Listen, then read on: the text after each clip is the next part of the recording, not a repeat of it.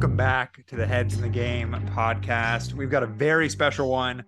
It's the night before transfer deadline day. Everyone's asleep, waiting patiently for the big money signings that, of course, will be total surprises tomorrow, making this entire episode immediately obsolete. But we've got a great group. Turner from the Arsenal perspective, Ollie representing Wolves, and for the first time, a newcomer into the mix from the mean streets of Sao Paulo, Daniel. Welcome, Daniel. How's it feel to make a first appearance? Dude, I'm happy to make my debut today. Hopefully I will get off the mark quickly. Don't want to have to wait too long to break my duck. Hoping to start quickly right out of the gates.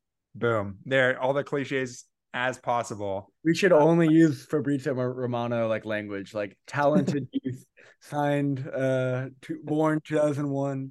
Bro, have you seen that this guy started plugging crypto gambling in the tweets? He was like, look, here we go. You can bet on it. I was like, what is this guy?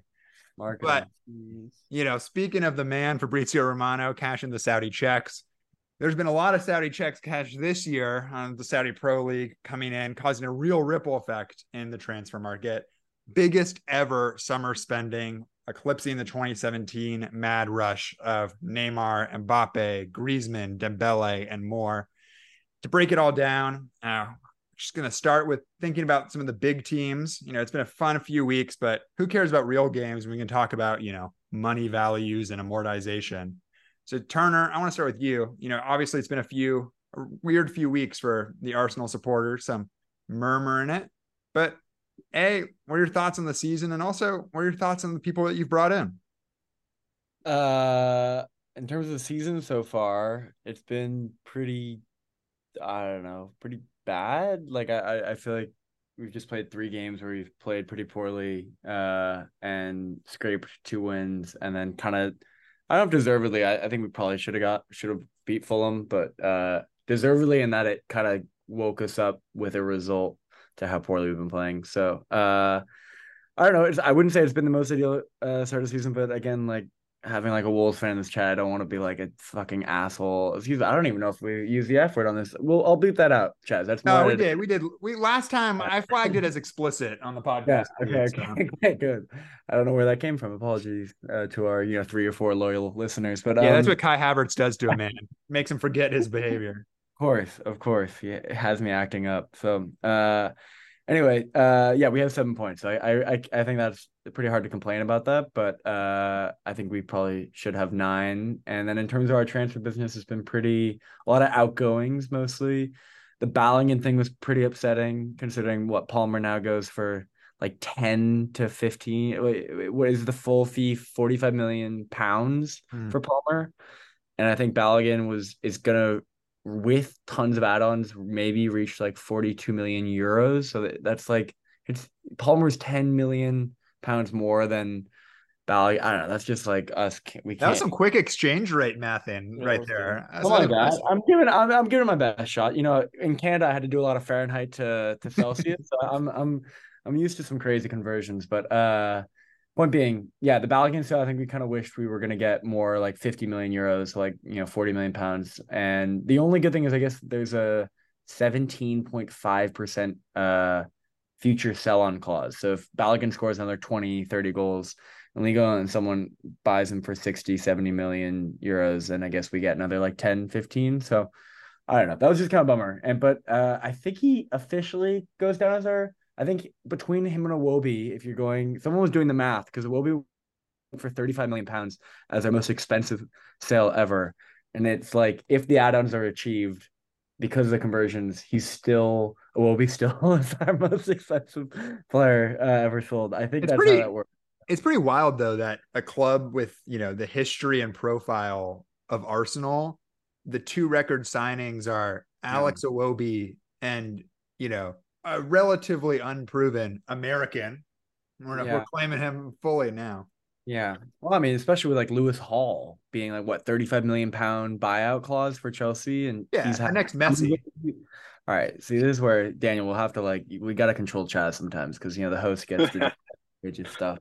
But anyway, yeah, so it's been a lot more outgoings. The David Raya thing, I don't know if we touched on that last podcast. That's exciting. I don't know when he'll drop that bomb of starting of Ramsdale. And in the past, once Raya's the starter, it probably will be pretty hard for Ramsdale to get back in the team. But I'm sure that'll be like a Champions League duo thing, but we'll see. I don't know. It's gonna be, I mean, the United game's the first real test, so I'm excited for that. I kind of wish it was away because I kind of feel like we have to beat United at home, especially with how they've been playing. But away, if we beat them, then I feel like it would be, or if we tied them, it wouldn't be the end of the world. But I just feel like if we don't beat United at home on Sunday, it's gonna be a long season. So anyway, that's my take. Yeah. Well, I guess we sort of, spent all this time thinking of an order, and then we already started talking about Arsenal United. I'm invite other people to jump in. Yeah, We'll think about it. But big incomings for Arsenal this summer: Declan Rice, Kai Havertz, and Jurgen Timber. As mentioned, David Raya. Face value, quick reaction, Turner, on a grade. I mean, it has to be like, I'll say A-. I feel like the Timber thing has made me like, because he's out now for 8 months, makes our defense with Tierney leaving and a couple other people leaving a little bit what's the word, just like thin. But yeah, it's been a really good window, and if we can sell a couple more players and just get like Pepe off our books, I think it'll be great. Well, okay. On the subject of Arsenal's defense, Yeah, here we go. why is Arteta being the Tinker Man all of a sudden? Like, you put in two of your best players from last season and like haven't seen the field. Yeah, I mean, I had Gabriel on fantasy. It's been painful. I had to drop him. I don't know. He played the party at right wing back against, was it Wolves, Ollie? I think last game of the season we played Wolves at home, and he put Party at right wing back. We were all like, whatever. Like, it's kind of weird. Why would he change it up for the last game? But it was clear that he was trying to start some messaging. I think it's just a way that he can get four proper midfielders, because Party spends most of the time in the midfield. So you'll have Havertz and Odegaard as like two cams with two CDMs behind him. So it was weird, like square, like midfield. And it's the best way to get that involved without playing some weird, like as a starting formation. Then when it goes defensively, Party then kind of fills in temporarily at right wing back. It just hasn't been working. But I kind of got the idea of having four midfielders and three defenders. But yeah, I don't know. It's troubling, and everyone's at his neck for it. So we'll see if he changes it. I kind of have a feeling he won't, and he's very stubborn with all of his selections. And yeah, I mean, even just like why we wouldn't have Flo on the bench when Jesus was out. Why would you make him train separately? And that's why we can't get any money for these guys, because as soon as they're like not in his plans, they're like excommunicated. And it's so obvious that we want to sell them that teams are like, all right, well, we'll just lowball you because you're just, what are you gonna, you mean? Like like that's our transfer strategy. Whereas at least with Chelsea, they weren't like, hey, we don't like Havertz and Mount anymore. And that's why you guys were able to get really, yeah, I mean, really that's true of those two guys. I think Chelsea for basically everyone else. Like, as excommunicated them. I mean, but who else? Yeah. Like, I'm thinking like, who Yeah, else man, that's why Lukaku's going for 85 million right now. Okay, true. Lukaku's been I mean, that's long-term excommunication, and yeah, it's all, like, whereas like Balogun, you could actually see playing as a second striker for us. You know what I mean? You could see, well, there's no reason to not have a 22-year-old American in the squad. So anyway, that's our debacle. I want to hear Chaz, what you've made of Chelsea's most recent business with well, I'll let you announce the names, especially the outgoings, and you guys have, for all the money that's been spent, have gotten rid of some pretty crucial, and like Cucurella. I want to hear that, like, just the whole. Well, I'll start with the outgoings, because I think I saw on Twitter yesterday. Sorry, fuck it, I'm not saying X. I saw on Twitter say basically you create an entire squad of just the outgoing. So I'll start from the top. This is in descending order of value. This summer, Chelsea have gotten rid of Kai Havertz, Mason Mount, Kovacic, Koulibaly, Pulisic, Mendy, Loftus-Cheek, Ampadu, Lukaku, Kepa, Conte, Azpilicueta, Aubameyang, Hakim Ziyech. They've loaned out Andre Santos, Lewis Hall, which has a buy option, so that's a transfer out. They've sent back João Felix on loan. They've sent back Dennis Zakaria on loan. That's unbelievable. It's like 15 people. What is the total? Is it like 15, 20? I mean, it's more than a squad. Yeah. Dude, It's you didn't even hit all of them, dude. who'd I miss? Fafana's out on loan. Oh, Slamina's out on loan. dude, I I forgot think to scroll to the bottom of the page. the other three 18-year-old Brazilians that you guys signed. Oh yeah. What? Strasbourg starting like front three. Wow. Yeah. Yeah. Well, then let's get into the acquisitions because with that money, Chelsea have acquired Moises Caicedo, Romeo Lavia, Christopher Nkunku, Axel Disasi, Nicholas Jackson, Oguchukwu. That's my best shot. Killed that, dude. I was waiting for it, and you killed Dude, I was practicing for probably 10 minutes before this. I literally sat in front of my computer and just read the name, and I was like, heck, I got one shot. Can we get it one more time? I didn't hear what you said. No chance. Robert Sanchez, and then David Washington, Jordi Petrovic, Angelo, Andre Santos has joined and then left on loan. Levi Colwell has returned from Brighton. Ian Matson has returned from Burnley. Malo Gusto has joined from Lyon. Frankly, I like in preparing for this season, it was pretty weird to have any expectations because genuinely, like, no one knew what this team would be because every single person would be in it. And as Turner reminded me, now Chelsea are also in the running for Cole Palmer for Manchester City. I think it's confirmed, isn't it? Here we go. According to Fab. Oh, jeez. Is it really? Yeah, here we go. Here we go. Yeah. Okay. Instant reaction.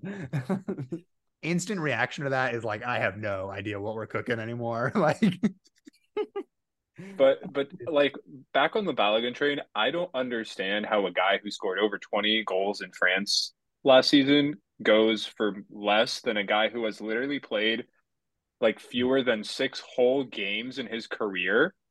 Yeah. Like, what is going on?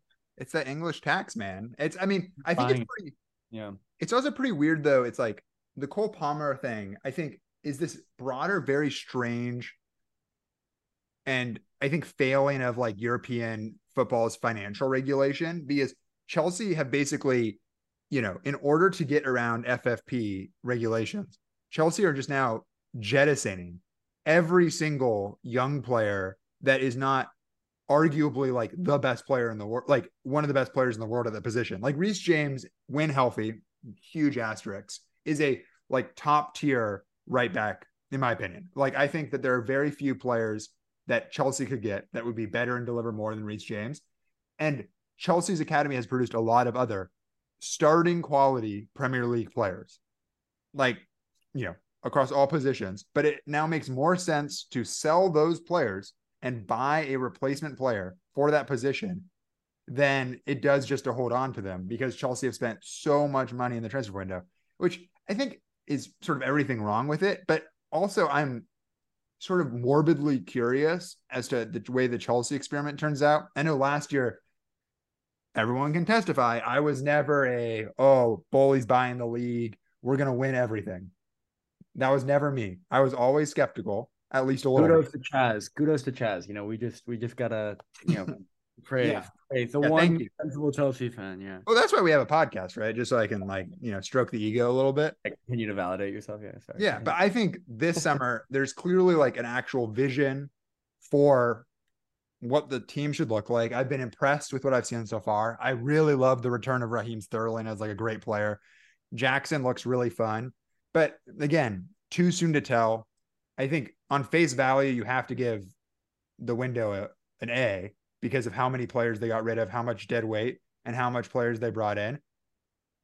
Oh, I'm getting skeptical. Yeah, please. An A. Wow. Continue, Ollie. Let's see it. I just feel like I don't know. I just feel like how can you give it an A? You guys won what? You guys won one game? Well, on top of that, like pretty shambolic. The West Ham game was like insane. Then Chelsea fans going crazy for a 3-0 beating of their easiest game of the season on paper. Playing Luton at home, where Luton had like a couple nice chances. Guys, Mudryk costs by himself over 3 times the value of Luton's entire squad. Not even their 11, their squad. I think Mudryk might be. I think Mudryk might be Luton spending since like 1905. Mudryk might be worth more than Luton's stadium. Okay, guys, these are good. These are good points. Thank you for the check on the delusion.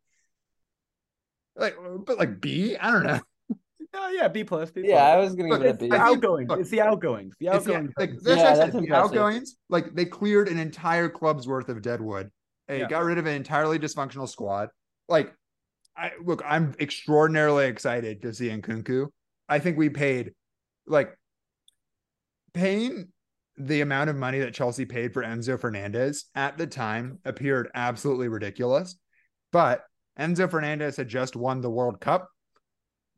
Best young player, had impressed in his half season at Benfica. Can't believe that is we spent that much money after half a season. But then to spend 116 million euros, like the amount of money that they spent on Moises Caicedo is a bit concerning to me, to be honest. I think he's a really interesting player, a really, 21 years old, future is ahead of him. But oh my God. It's like, what blackmail does the Brighton ownership have on Todd Bowley that they just decide to just give not only, what are these negotiations like? Honest to God. But I mean, I think the weird one for me is not the 116 on Caicedo. It's the the 60 on Lavia right after. I'm like, where are you gonna why do you need both of them? Yeah. Just to shit on Liverpool fans, right? That's where yeah. I mean, this is the unifying ideal of the podcast. I think this is, one clarifies it's not a safe space for Liverpool fans. Is the sort of I think everyone can buy into that, right? Sure. I think it's going to be funny when Chelsea have more Man City academy products on the field than Man City does when they play each other, because it's going to happen. Yeah. I was looking at the transfer market website and I thought it was cool. Well, one, I was impressed by Chelsea's squad number, which was made clear. I mean, they had what was a normal, seemed like I think they have you guys have 32 players or something. I was like, oh, I thought that you guys had way more, but I guess the outgoings make sense of that. But I also thought it was cool. You guys' average age is way lower. I guess you were just speaking to that, but I wasn't surprised by that. I think it's 22. Everyone else is 26 or something. I mean, the oldest player Chelsea signed this summer is 25 years old. Yeah. And that's Nkunku and Disasi. It's and both players who are considered, either up and coming or certainly, Nkunku is, in my opinion, one of the best talents that, was certainly one of the best talents in Germany, incredible for Leipzig. And I'm really excited to see him take the field if that ever happens.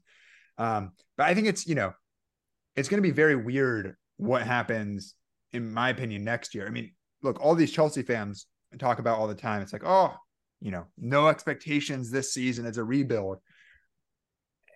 It's an absurd statement to make when you've spent, the GDP of a small country on acquiring talent. And to say you have no expectations for that, it's just it's just ridiculous to me. It's, every other club in the league has expectations about where they finish. I don't think there's a single, look, we can say Luton or Sheffield, they, are ready to go down already, but at least, there's an expectation that they fight for it. And they'd hope to be out of that. But I think of any club that's actually invested, is there any club in the world that just spends this amount of money? It's it's a rebuild year. I don't think there's any club in the world that spends this amount of money. I should have just finished the sentence there.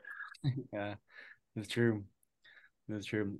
I want to hear about. I guess don't you think it's sorry, Turner, but do you think it's kind of a trust in Poch thing? Because I feel like you're talking about that there's at least some sort of direction now with the club. Do you think that's Pochettino, or do you what's organizing you guys at this point? It's sort of hard to tell when the approach to buying talent is just buy every single player that below 23 years old that is highly rated. I think, it is clear that there is, a specific, I don't know, I feel like there is a specific system maybe that's being strived for. At least there is intention with signings, but then at the same time, you sign Robert Sanchez, who got benched on Brighton last year, and then immediately loan out Kepa, leaving the only two keeper, like, you've got Sanchez and then you've got Pekovic, who was playing for the New England Revolution. It's like, there's certain decisions that Chelsea make that baffle me. And I think Todd Boehly will forever baffle me because I think the man is legitimately insane. Go Dodgers. But just like, it's hard for me to like see the way this ends in anything, even if there's a moment of glory. Like, there is no way that this ends in like a positive way. Like, if we win a title, like, everyone will be happy. If we win another Champions League, like, everyone will be happy over the next 5 years. But like, in what world do any of the players that Chelsea have signed over the last 2 years for these ungodly amounts of money go to another place? Like, if you're Caicedo and you're now like locked into like what, like an 8-year contract, and like, let's say he turns out to like not be very good, Chelsea will be paying, insane wages to all of these dudes for like 10 years because they're on these insane contracts. And if they're bad, no one will buy them and no one will be able to afford them anyway because Chelsea have done the whole market. So I don't know. You see there were a couple Twitter things. There's rumors that Chelsea offered a swap between Smith Rowe and Mudryk. I thought that was pretty funny. I don't even know where to really start with that. To be honest, if they offered a swap with like maybe one of our academy players, I would have thought about it. But there was that. I thought there was a really fun video, Chaz, that you must have seen of like some dude in a Lavia shirt, a new Chelsea Lavia shirt, saying "Bo," like singing the Bowley song, and then Lavia walked right by with Bowley. Dude, it's Bowley. But the dude with the Lavia shirt had no idea that was Lavia. What is it? That was funny. It's like, dude, I think back. You could like, I know he's distracted probably by like the man himself, Todd Bowley, but like whatever. That was last thing I'll say about Chelsea. Like, Chelsea have had objectively hilarious moments this transfer window. The swap deal is really funny. I think the best one is, I think it was in negotiations with Lisbon, where Chelsea had their initial bid rejected, and Todd Bowley's counteroffer was that he would buy a portion of the club, which is like, classic. What are we doing here? All right, moving on to maybe, not so green pastures. Got to touch on Wolves. Whereas Chelsea have bought about 1 trillion players this summer, Wolves have had a slightly different transfer window experience. Ollie, how are we feeling about the season ahead? I mean, look, the big man's back. He scored a goal, big goal on the weekend. Two goals. That's Paramount Cup. Yeah, saw that. Yeah, I think. Well, okay, so I guess I'm feeling honestly pretty good right now. Like, I feel like Mateus, obviously, that's like shambolic that he's still going on strike and whatever. Like, it's ridiculous. But also, I mean, I guess it's both a reflection on him as a player and his aspirations to where he wants to go, and also on kind of on our club and like where top players feel like they need to be, which is not at our club. And I guess it's different cities, just like, they're setting the standard. So it makes sense that he would want to be there, especially with KDB out. But, regardless, he's gone. We got some money, which is what we needed. It's kind of ridiculous because, I mean, I guess it wouldn't have happened if Kevin hadn't gotten injured. But like, if this had happened at the beginning of the market, we would still have Lopetegui in, and we would have the transfers that he wanted. I think Enzo Gonzalez in the first place from Paraguay. So, who it looks like we're now going to get. He wanted some of these people. I think we're getting Tommy Doyle in, which I'm actually pretty stoked about. I think that will be a pretty good signing, especially for like we're getting him for like $5 million. I think there's a sell-on clause, but overall, I'm feeling like if we can actually make some moves to strengthen some areas, like we need some help, center back role is definitely Craig Dawson needs some legs. So we need to strengthen that up. And I think if we can bring in some signings on top of Tommy Doyle, and I think, Sasha looks like he's at least can find the back of the net, which is something that we haven't had in as far as I've been a freaking Wolves fan. So, I don't know. And I think Fabia's. I don't want to talk bad about him, because he's threatening to leave at any second now because he's unhappy because everyone's shit talking him. But the boy needs to score, and he hasn't been. So I don't know. That's where I'm at. I feel How many goals? What's your prediction? I want the for Fabio goal prediction. I think he could bag. I think he's gonna bag like 6 goals. I know that's a big shout, but like a good over under. That's a good over under. He could kind of turn up. I don't know. Maybe not. I love that Kalajic goal on the weekend against Everton. I was watching with Andrew, who was heartbroken, but the best part was like Neto just like he comes on the field. He's like 6'7". He's like 4 inches taller than everyone, and like Neto just puts the ball and the dude doesn't even jump, and it just flicks off his head and goes. And Andrew was just like, "What? Like how?" And I was just like, "Yeah, dude. Like he's 6'7". Like that's what they signed him for."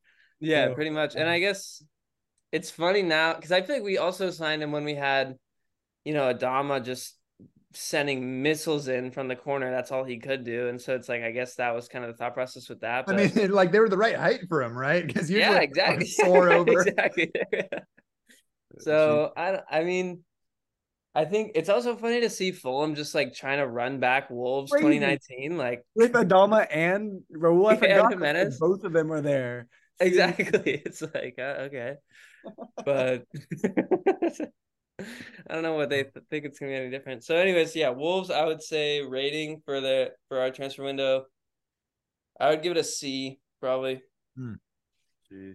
All right. I don't know what you guys think.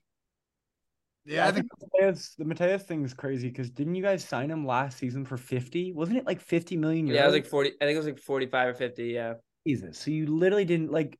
I know that's what you're City. He's on a 4 or 5 year contract. Be like 80 million pounds minimum. Like City have buckets of money. I just thought you guys way undervalued him, and obviously, like especially with the market and who's coming with the money to you guys. I don't know. I just was like, damn, like only making.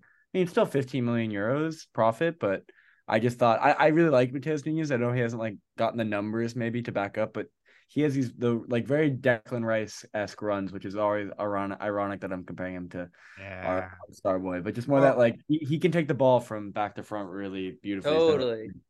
And I think and something that was also frustrating about that is I feel like he was suspended versus Everton, and I feel like we looked so poor in the midfield, like we could not control the ball.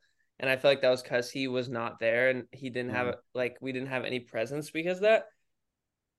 Yeah, so I don't think it's really that good a business. I think I said that in the group chat the other day, but I do think getting Tommy Doyle for like 5 mil is like was part of the deal. So I think that I guess has to be factored in a little bit, but I know it's not great business. I feel like the same thing happened with Jota too. It's like we undervalued the fuck out of him, excuse me, to Liverpool, and yeah, I couldn't escape that one. You were committed. You were halfway there. No, but Ollie, here's my question.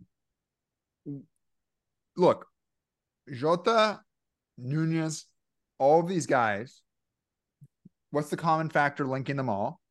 When is Wolves gonna try and get Mendes out of the club? I know. Well, I think that has to come with a change of ownership, which is not going to happen. It's like it's also tough. It's like a crutch, because the only reason we're up here in the Premier League is because of Mendes. Yeah. But also the only reason why we can't really do anything is because of him, at the same time. So I don't know. Because I feel like there's no way, like obvious, like I just Googled it just to make sure, but I knew before who Nunez's agent is. It's like, yeah, there's no way he would do that if his agent wasn't telling him he was able to. Well, when he came up too, like when we signed him, there was already talks of like, oh, Liverpool, City, all of them are looking at him. It's just like a stepping stone move for him. But you would have hoped, that we would get a little more money off the deal. Well, from one stepping stone club to a stepping stone club that somehow has eclipsed many of the clubs that its people step to. I think a lot of people talk about Brighton transfers this summer. Obviously a club that really interesting. De Zerbi had took over from Potter and really hit the ground running. I will forever remember his first game, which is like this crazy game versus Liverpool, and it really never stopped from there. But right before we recorded this, the rumor is that Ansu Fati is joining Brighton on loan, which would be pretty ridiculous. Dude, that one got here. That one got here. We go That's too. confirmed, Chaz. You're slow on the tweet. Dude, Jesus. Well, I guess, never mind. Screw me then. But Daniel, I know you've been paying a lot of attention to Brighton. I was curious about, you obviously lose Caicedo, you lose Alexi McAllister, you lose Sanchez, but you bring in João Pedro, you bring in, James Milner. That's the big signing. And then, of course, the youngster that we just mentioned. So I was curious, think Brighton can hang on? It's been a rough start to the year. I mean, happy to be the Brighton correspondent here. Half of my fantasy team is Brighton players, and I will be signing on Fati as soon as possible. But I mean, I think Brighton's signings this season have been really interesting. I think João Pedro is going to be really good. I think he can make the step up from Watford. I think Brighton are kind of interesting because they're kind of in the same boat as Chelsea, honestly, in that when you bet so much on young players, like you've got so much variance baked in there. Like if they go good and they can go really good, like sky's the limit. But if they don't, like if that experience is lacking, like what do you lean on? And I was actually looking at Brighton's average age because I thought it was going to be really low like Chelsea's, and it's not. It's like 26 almost. It's like 25 and a half, 26. And I think it's because they've got this interesting blend of super young guys and then super old guys. Like you mentioned, James Milner, Pascal Gross, the youngster you mentioned earlier in the podcast, 32-year-old Jason Steele, who put Robert Sanchez on the bench. And I think that can counterbalance a little bit of the raw talent that Brighton has on the young side. But I mean, we've seen this before with Southampton and then Leicester, like these upward teams that seem to pull off one Houdini trick after another of selling their best player and somehow they get better, and then they sell their best player and somehow they get better again. And it always kind of like ends up catching up to them. If you're not one of the big six clubs, there's only so many times that it can go wrong. And it hasn't gone wrong for Brighton yet, but that doesn't mean that it won't happen this season. That being said, I think they still got so many exciting pieces with Mitoma on the wing, with the previously mentioned João Pedro. Evan Ferguson, I think, will go to Chelsea for at least 150 million within the next 2 years, guaranteed. Here we go. I mean, and then you've got, I think Billy Gilmore is going to be good this season. They just signed. I've heard that one before. They just signed Caicedo's replacement, Carlos Baleba from France. I mean, like the guy's 18, but if Brighton trusted him, then like I do too. And then like you're saying, like Ansu Fati, totally out of the blue. Never saw that one coming. And like kind of weird that Barcelona are so willing to give up on him as an academy product and like such a young guy. I know he's had some bad injuries, especially his knee injury, but like there's still so much raw potential there. And I really think like being at a club like Brighton where the pressure is lower and like the expectation is like you're a random 20-year-old, you don't need to be starting every game. Like we're going to rotate you. We're going to give you your time in the space. I think is exactly what Fati needs this season. So I don't think he'll be playing every game, but I could definitely see him having some electric moments. Oh, I think Enciso and Baleba, I think, play different positions. Like Enciso plays a lot more forward than Baleba. I think Baleba is more of like a holding midfielder. But I mean, like they've got so many young guys that it's like you've got Enciso, you're gonna have Bonanote, you're gonna have like João Pedro, Evan Ferguson, Danny Welbeck, and I mean, we all know that like there's 3 or 4 guys that none of us have heard of right now that 6 months from now will have scored like 15 goals combined, and we're going to be like, oh my God, who are these guys? It pissed me off so much. Enciso, when Chelsea played Brighton last year, subbed on Enciso. Literally, the commentators were like, this guy, exciting flashes. Like, no, I was watching, I'm like, I've never heard of this guy in my life. Like, they're bringing on, immediately scores a banger. And I was like, meanwhile, watching, sovereign wealth fund money, just like losing. Yeah, goddamn. Hey, I mean, sorry. Last season, like look, thinking about last season is like puts me in a dark place immediately. I will guarantee you there's some like 17-year-old Zambian wonder kid that is going to light up the league in February, and we're all going to be on our knees. They already have that dude, a Dringa, something like that, who scored Yeah, like I mean, goals in the like summer series, and already I think has a Premier League goal. Who I'd never heard of, and yeah, and then they had that dude Sarmiento from I think it was another Paraguayan or someone who they sent on loan. Yeah, they're recruiting crazy, and I think the most underrated recruiting has to be De Zerbi, who at least maybe oh yeah, has as well. And I knew from like Shakhtar where he was like average, like Dinamo won the league in his first season at Shakhtar, and he was this like cool Italian manager who decided to go to a war-torn country to like the fact that they brought De Zerbi in is kind of insane. Not that his pedigree wasn't good. I don't know what his stats were at Shakhtar. I know Dinamo won the first season he was there.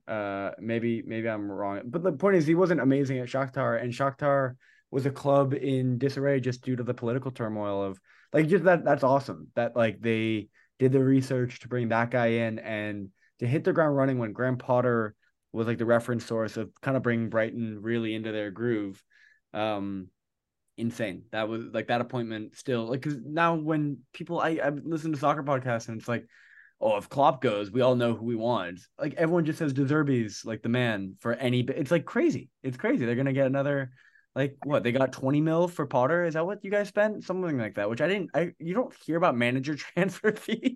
Maybe that's just a Chelsea. Don't get me started, man. I don't know if Arteta just sacrificed his role at City and bought out his own wages. But anyway, yeah, it's I mean Brighton are just they're fun to watch. And I thought that West Ham game was. Did anyone watch that West Ham game?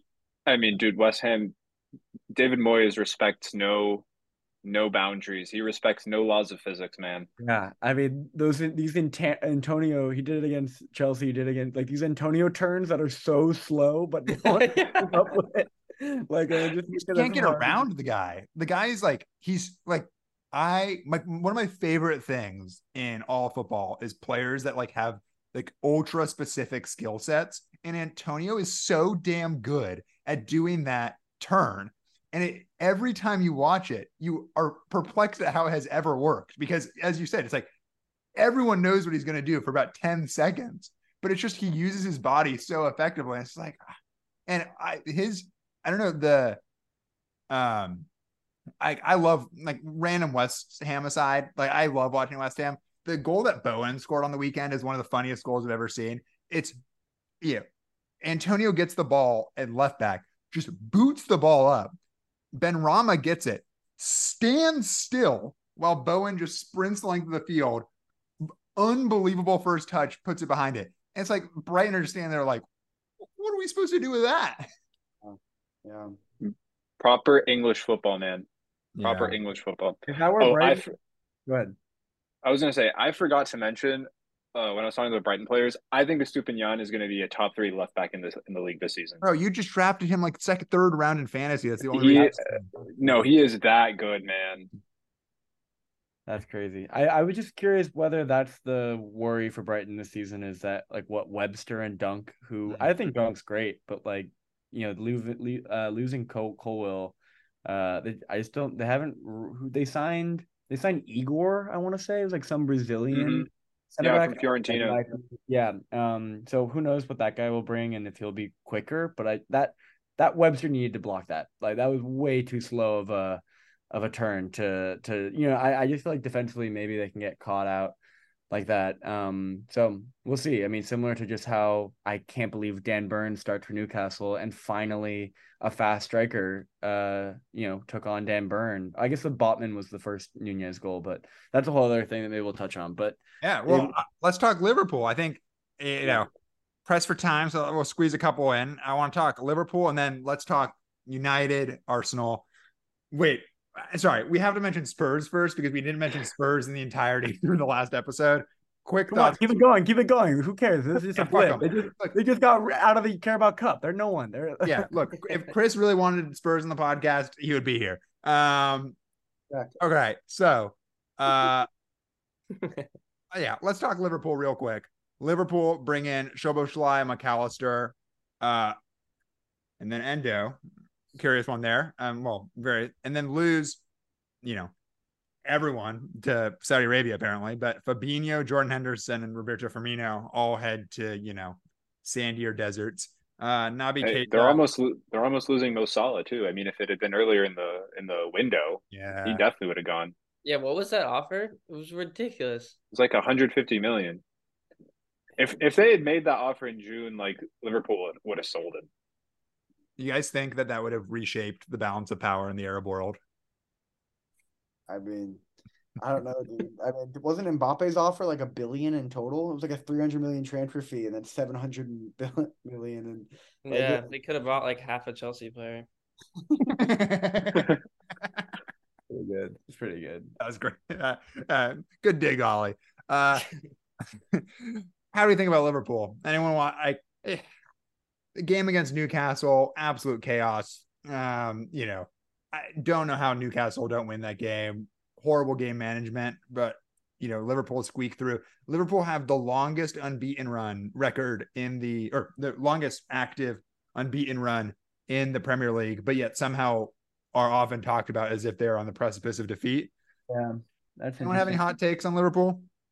Well, Turner was the one who was calling Nunez masterclass Liverpool winning the league in the first podcast out here. I mean, I said Liverpool, for context, Daniel, we're going to win the league, which was not my best shot after watching that Chelsea game and having Chelsea dominate them for a full second half. But I did pick Nunez like third round in our FPL and have been shitting myself after he hasn't started a single game. So that was a little bit nice. I really still think he'll go with Jota and just now be like Nunez has the confidence to be a really good super sub, but I'll definitely take those extra points. I don't know. It was a crazy game to be like, how have Newcastle not put 2 or 3 more? And how have Liverpool kind of been steady in this game with 10 men for so long?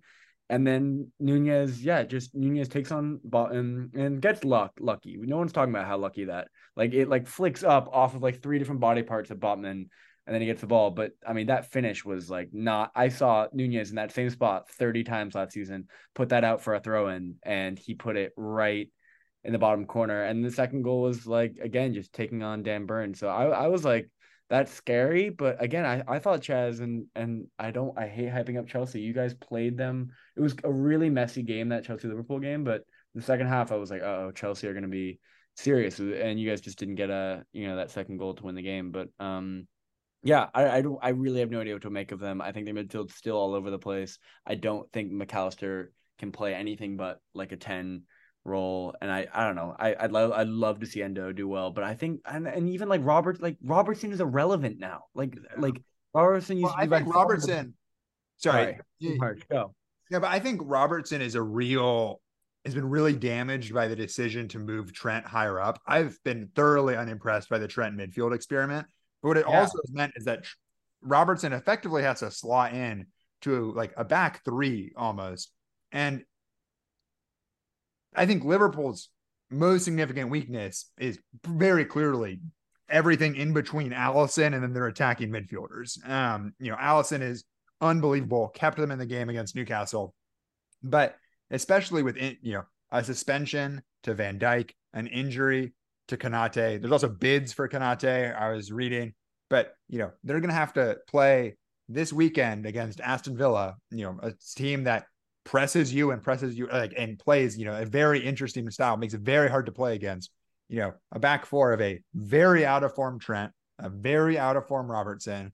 And in the middle, you're having to play Joe Gomez and Matip with a holding midfielder of Endo. That's a tough ask. Yeah. We'll see.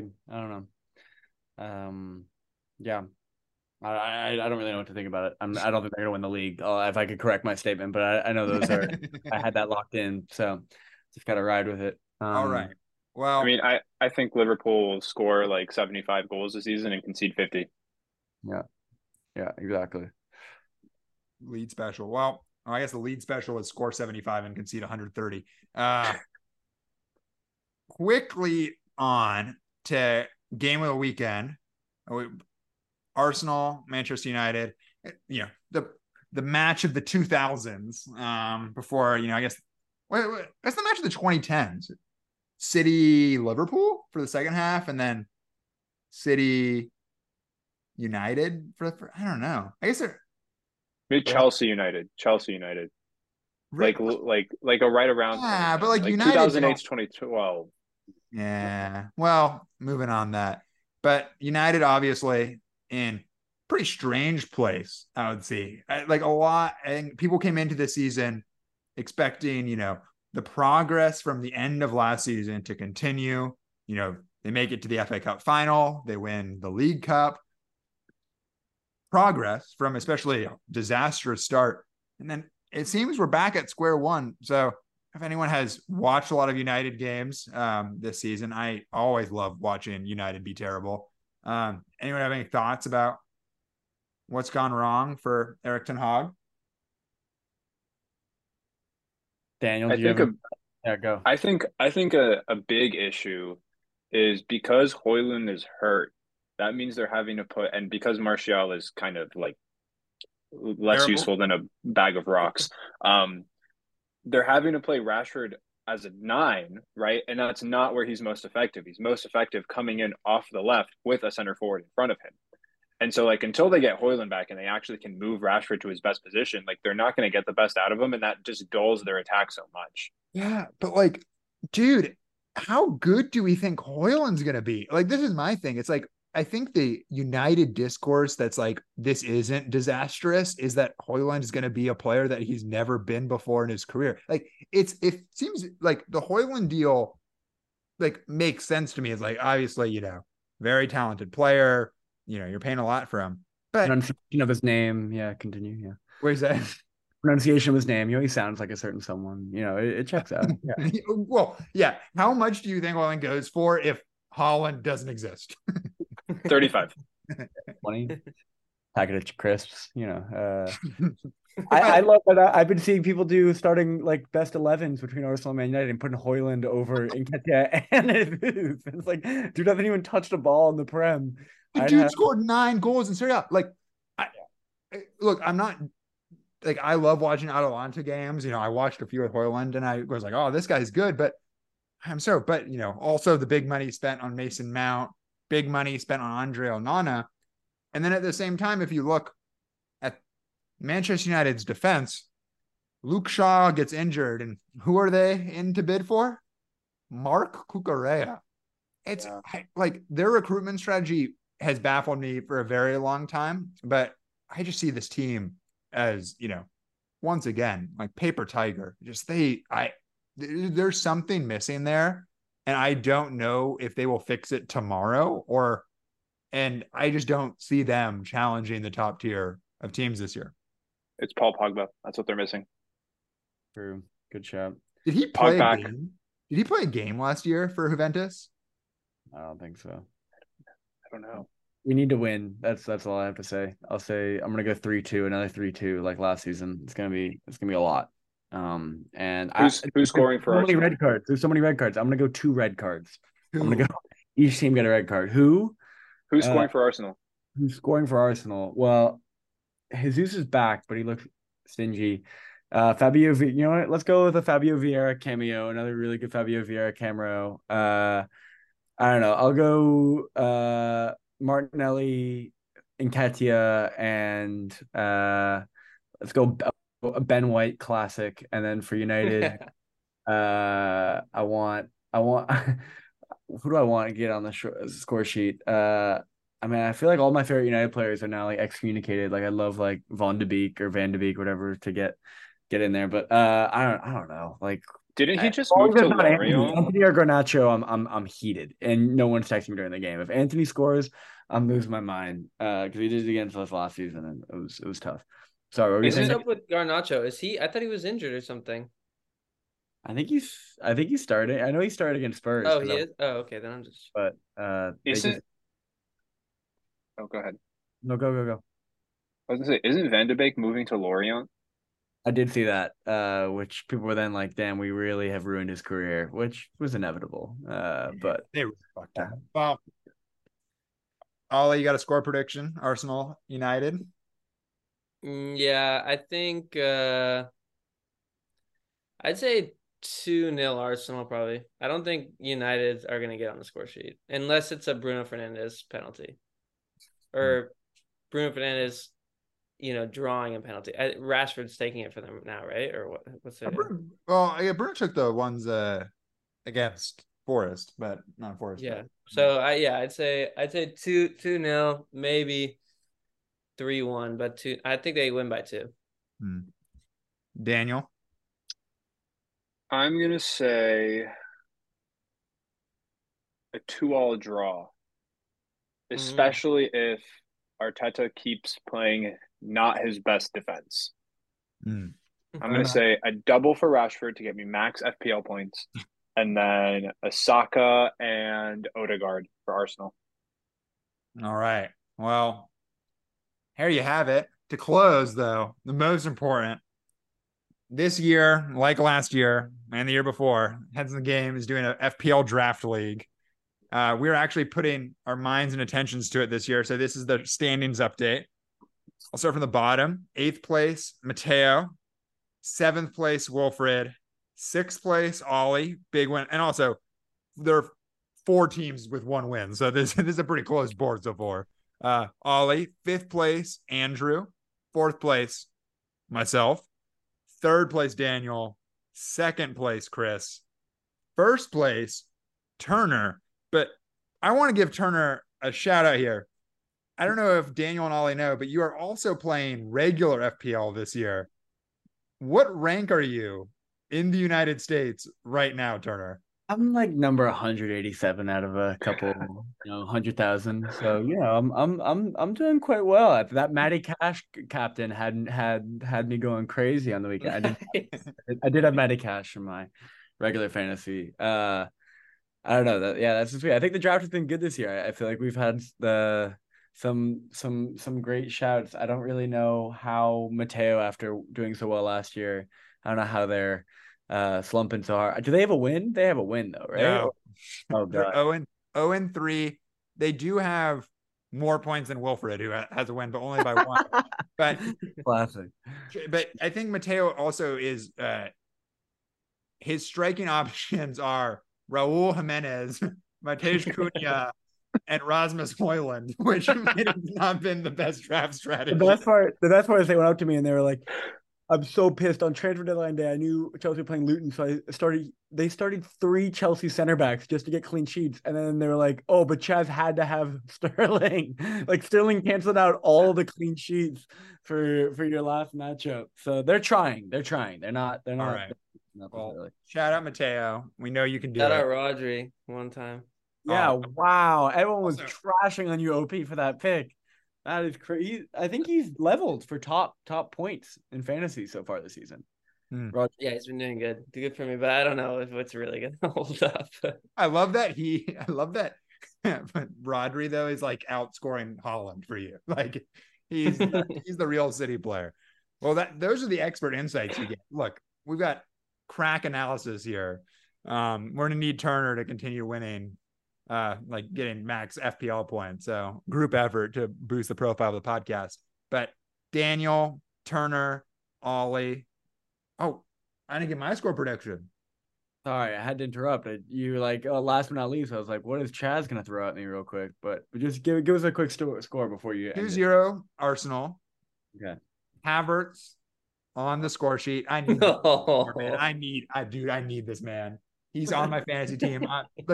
Like Chelsea fans are making fun of Arsenal fans for like the stages of grief with Havertz. I'm still in denial. Like this man is still going to be the next great German star. So I'm still rocking with it. You gotta grab Kudus. You gotta swap him out for Kudus, right? Oh, don't worry. I got plans. Already on your transfer waiver. Okay. Yeah, dude. Mudryk did get the boot this week, though. Finally, the Sterling picked her not well, and I think Saka grabs the second. Turner, Ollie, Daniel, as always, thank you again to our listeners. 11 last week, including Daniel. We thank you for listening. Please tune in when we join you next. Enjoy the weekend to come. And as always, we'll see you next time.